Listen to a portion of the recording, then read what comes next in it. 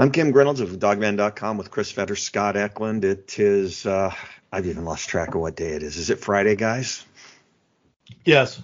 It's Friday. Travel's kind of got me a little weird, but just Black Friday, I guess, with the news of Kalen DeBoer taking the job at Alabama. I think that we were all concerned at the end of the day. I didn't think he would take it. Chris, instant reaction real quick. Well, we've been hearing all along that if Alabama really came at him strong, that would probably be enough to push him towards Tuscaloosa. So in the end, it doesn't surprise me. I think at the same time, I think Washington did everything they could. I mean, they were going to more than double his salary. They were going to go up to 9 plus from what we understand. And, really try to help him, support him in terms of NIL and all the other things that you need to compete at the highest levels. But at the end of the day, he gets an opportunity to replace the greatest head college football coach of all time. And you don't get an opportunity like that very often. And when you are deemed the man, and when that opportunity comes, I guess you just got to take it. Scott, instant reaction?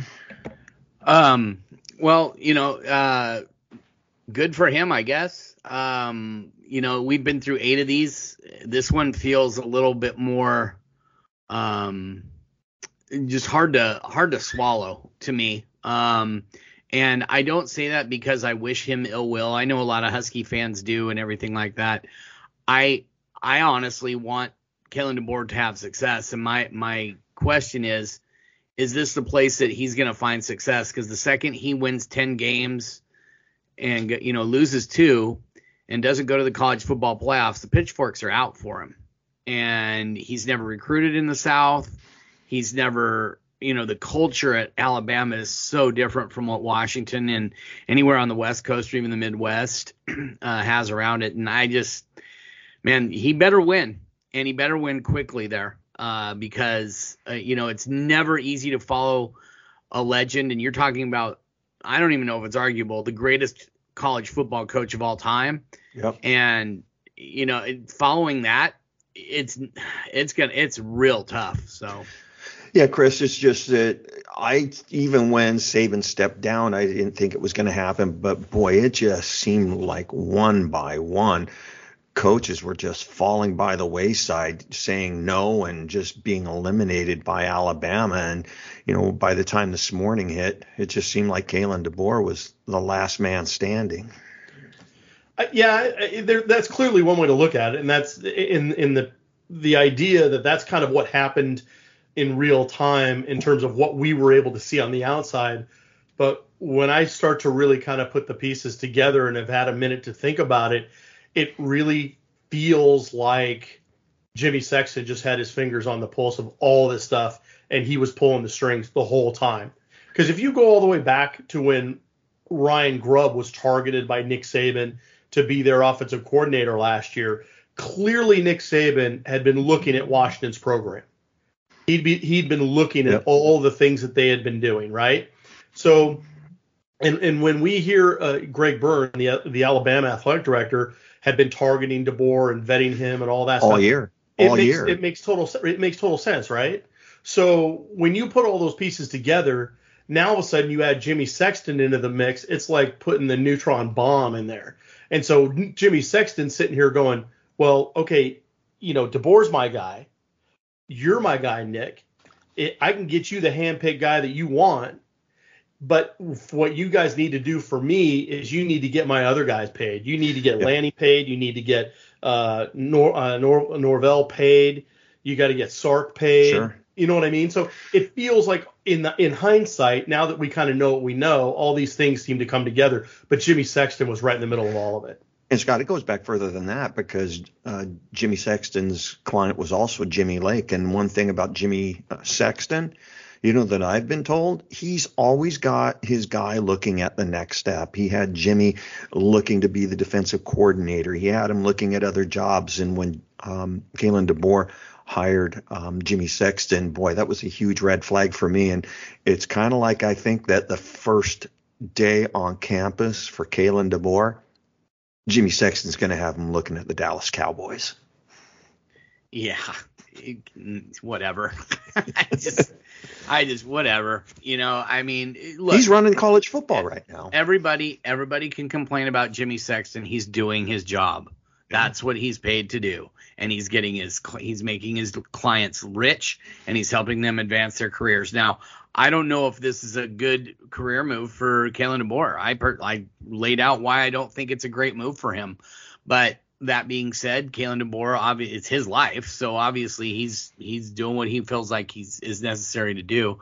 But the thing that I think is just frustrating for a lot of people, besides the fact that Kalen DeBoer, has spoken about loyalty and building a family and building the culture here at the University of Washington and everything, I don't think this comes down to money at all. That's my opinion. I think it comes down to way more than that. And it's something that Washington fans are going to have to look themselves in the mirror and understand is Washington a place that you can win a national title at? I think it is. I think Kalen DeBoer and his staff just proved that Washington is a place where you can win and win big and possibly win the top title in the country. The only thing they did was they got run away from in the second half and really the fourth quarter by Michigan, who was by far the best team in the country all season long. But, this is not because of money and why he ended up where he is. And people need to understand that. I also want to just chime in, Kim, because you said all these other coaches fell by the wayside because they kept saying no. I don't think most of those guys were even candidates. I personally don't think Dan Lanning was that much of a candidate for them.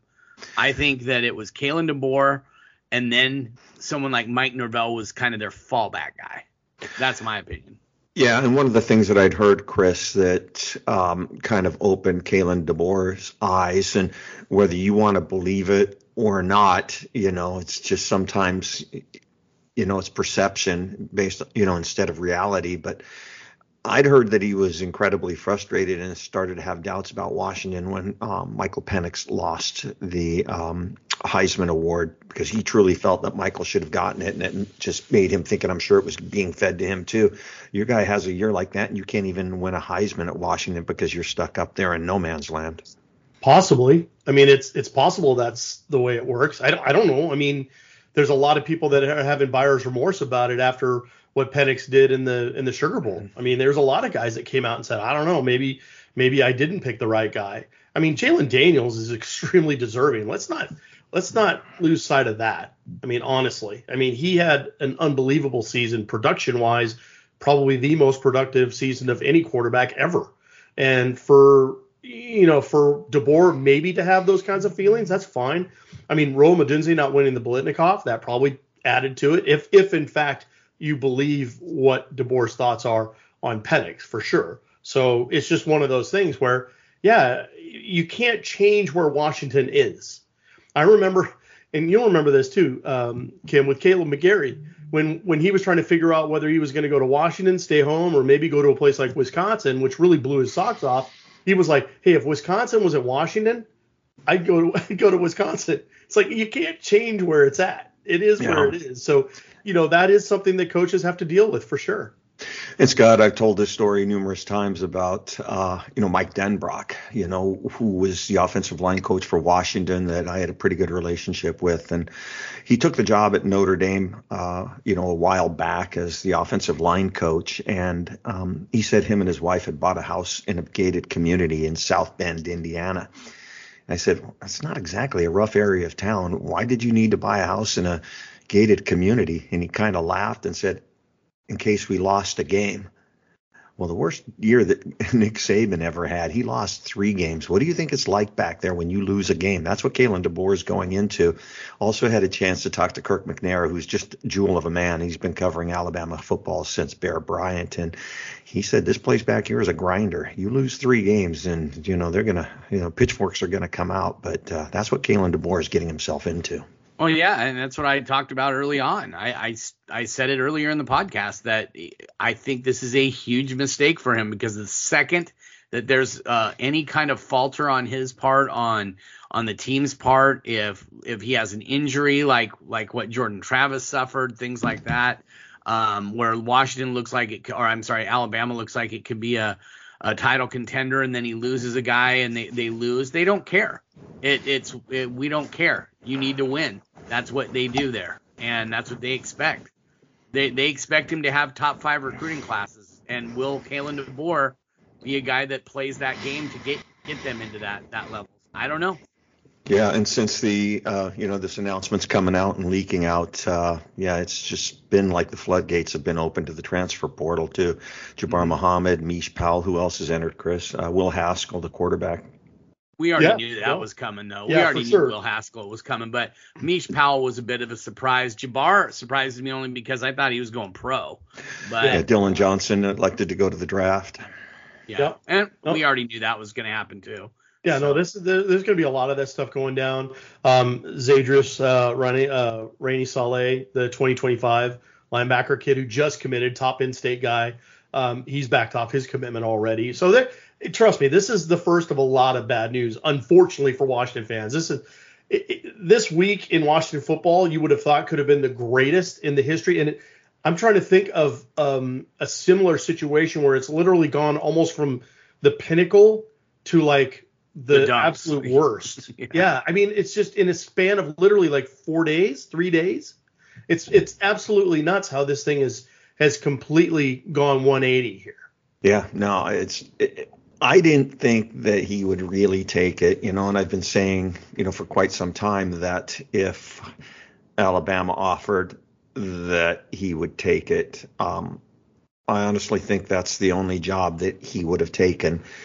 I mean, it's just still hard. The numbers being out there, around 12 million.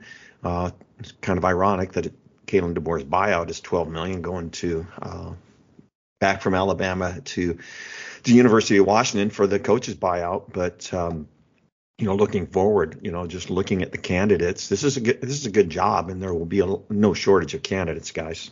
Yeah, well, the other thing that we need to say too is just because guys are going into the portal doesn't mean they're leaving. They want to see who their next coach is going to be. Yeah, they've got 30 days. So yeah. Well, not just that. They don't just have 30 days. They have till the end of this, spring winter quarter. No, I'm saying they have 30 days to enter the portal. I thought they had till tomorrow. No, they got an extra 30 days with the coaching change. They have an extra 30. With the coaching change. You're right. My bad. Okay, I was just thinking the championship game thing. So yeah, but I mean, a lot of these guys are going to go into the portal and start looking for other gigs.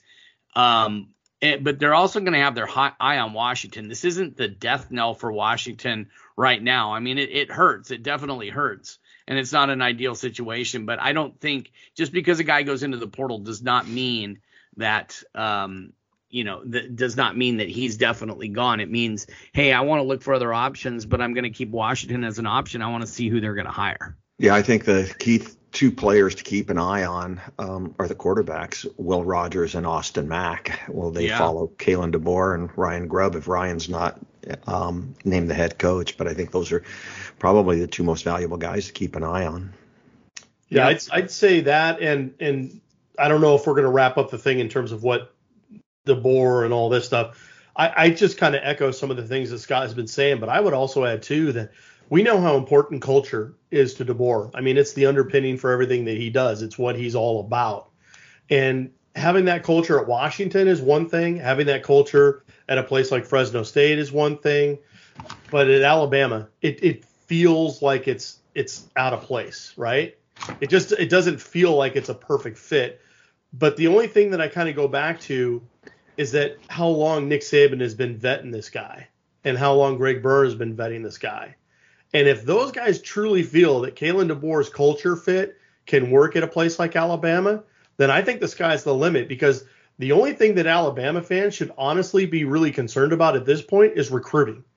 And if he can get the recruiting piece done and he can truly turn that back around and really get it going in the direction it needs to, if you are Alabama, then the sky's absolutely the limit, because every other piece to the coaching puzzle and the development puzzle and the game management puzzle and all that stuff, that all fits perfect. And we got a chance to see that up close and personal. Let's talk about candidates. Who's top on your list, Scott? Lance Leipold. If we want to just talk about guys that I would love for them to go, I really like them to go out and get Willie Fritz, who Troy Dannon has a great relationship with. He hired him at Tulane. Now he just took the job at Houston. At Houston, but you know what? It's pretty obvious that things don't matter anymore. That contracts don't matter anymore to me. So those are two guys I would look at right away. If you want to go more realistic, I think Jed Fish is definitely a guy to keep an eye on. There's a lot of people that people have been texting me and I've been texting with that have all said Jed Fish would be a great hire for Washington. I remember when he was getting hired by Arizona, and a lot of people were like, "Really, Jed Fish? Huh? Okay." And then he's gone out and done a great job. Well, guess who he could bring with him? Noah Fafita and Trattoria McMillan. I mean, how huge would that be if he could bring those two with him? So the portal definitely gives Washington some options with what's going to happen. I mean, with so many guys, Alabama, Nick Saban just retired. Alabama guys can still go into the portal if they want, right, for another 30 days. Yeah. Washington people, and the dominoes that this is going to create, that this is already creating, with Nick Saban going first, now Kalen DeBoer is gone. Now Washington is looking, well, whoever they bring in, he's going to leave somewhere. And, it's going to be pretty crazy. I mean, I think of all those of the three that I just mentioned, I think that Jed Fish is probably the most realistic, but I would look at all those guys. And Chris, who are your top couple of guys? Well, obviously, I think Fish is a great shout. There's also a connection because he's actually coached in Seattle when he was with the Seahawks, so he understands it. And obviously, he's a West Coast guy. I think if you're looking for connections with Troy Dannon, obviously Willie Fritz, as Scott said, Chris, is it Kleiman, the coach at Kansas State? They both attended Northern Iowa around the same time, and there was when Dannon was at Northern Iowa, I think Kleiman was there as well. So there's connections there.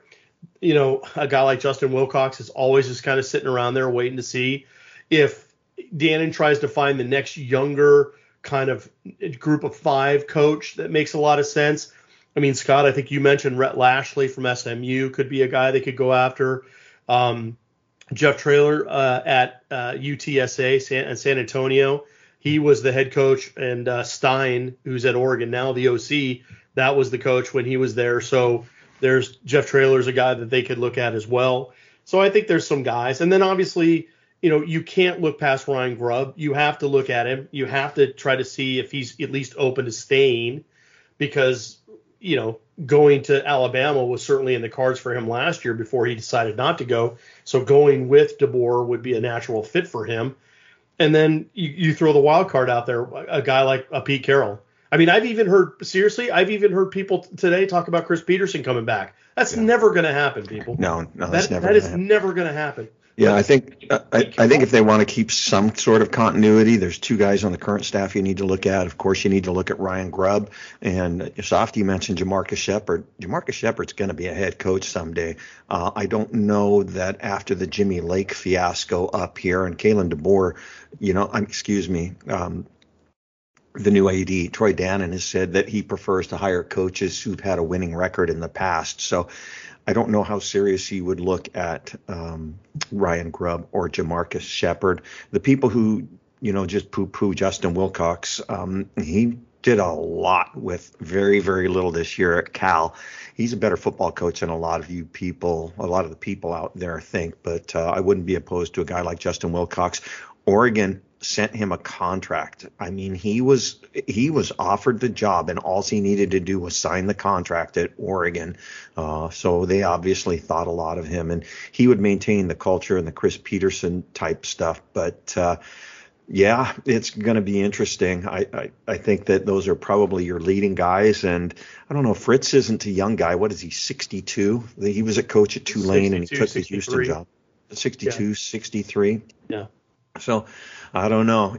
This is going to be a Troy Dannon moment, and we'll see who he gets input from. But Troy Dannon's got the chance to leave his mark on this program like Jen Cohen did. So I think it's going to be really interesting to see what happens. And, but some of these coaches on the staff, you just want to keep them around. You'd love to keep Jamarcus Shepard no matter what. You would love to keep Scott Huff around no matter what. Nick Sheridan was really tight in this offense too. So I think that's going to be the real interesting point. It's definitely Black Friday, guys.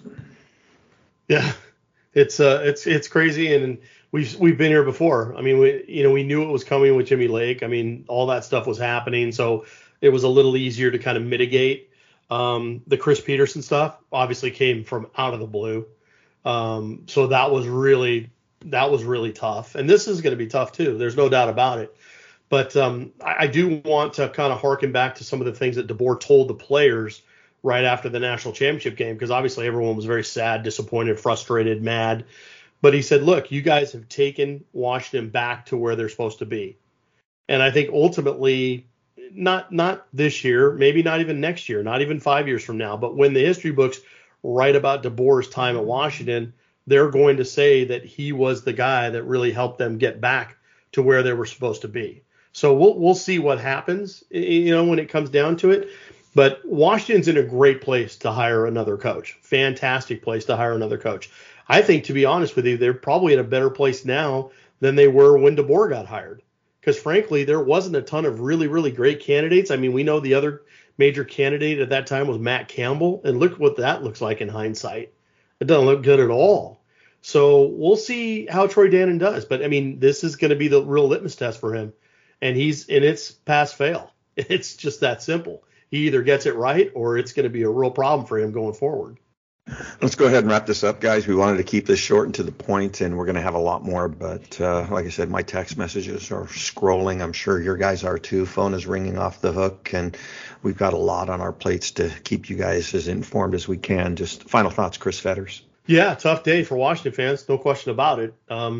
It's crazy. I mean, this is one of those few times where everybody logs on. People you haven't seen in years are trying to figure out, I got a call from my dad. He's in the airport in the Bahamas trying to get home. And he's like, what's going on? You got to tell him. So, I mean, it's just, this is the day where it's like we're putting sandbags up.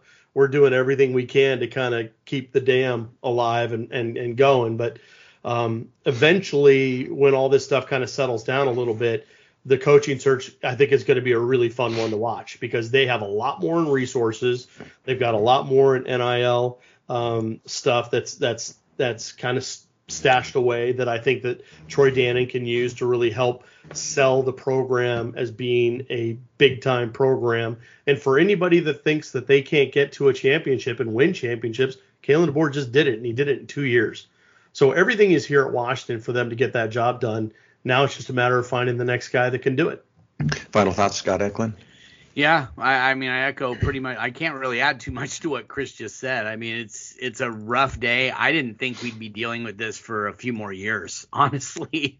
And maybe I was being naive about that. And I know people, I'm trying to read the room and know that the Husky fans don't give a crap about anything positive about Kalen DeBoer, but I'm really going to miss talking to him. He was the easiest head coach I've dealt with at the University of Washington. And I don't mean that Chris Peterson or Sark were terrible to deal with, or even Gilby when he was here, but it's just he was so easygoing. He would walk up to us even when he wasn't supposed to talk to us and say, hey, is there anything you guys need? Anything I can answer off the record to let you guys know, what's going on or whatever. And, and I'll do what I can. And everything like that. I'm going to miss that. I'm really going to miss that aspect of it. I really thought Washington had their guy for the next 10 years. I didn't think that he would leave for another gig, but it is what it is. And, Washington will be just fine. You guys have been through 8 of these, right? This is your 9th one. This will be your 9th head coach. Yeah. This will be my 7th. I'm 2 behind you guys because I wasn't working for Dawgman at the time.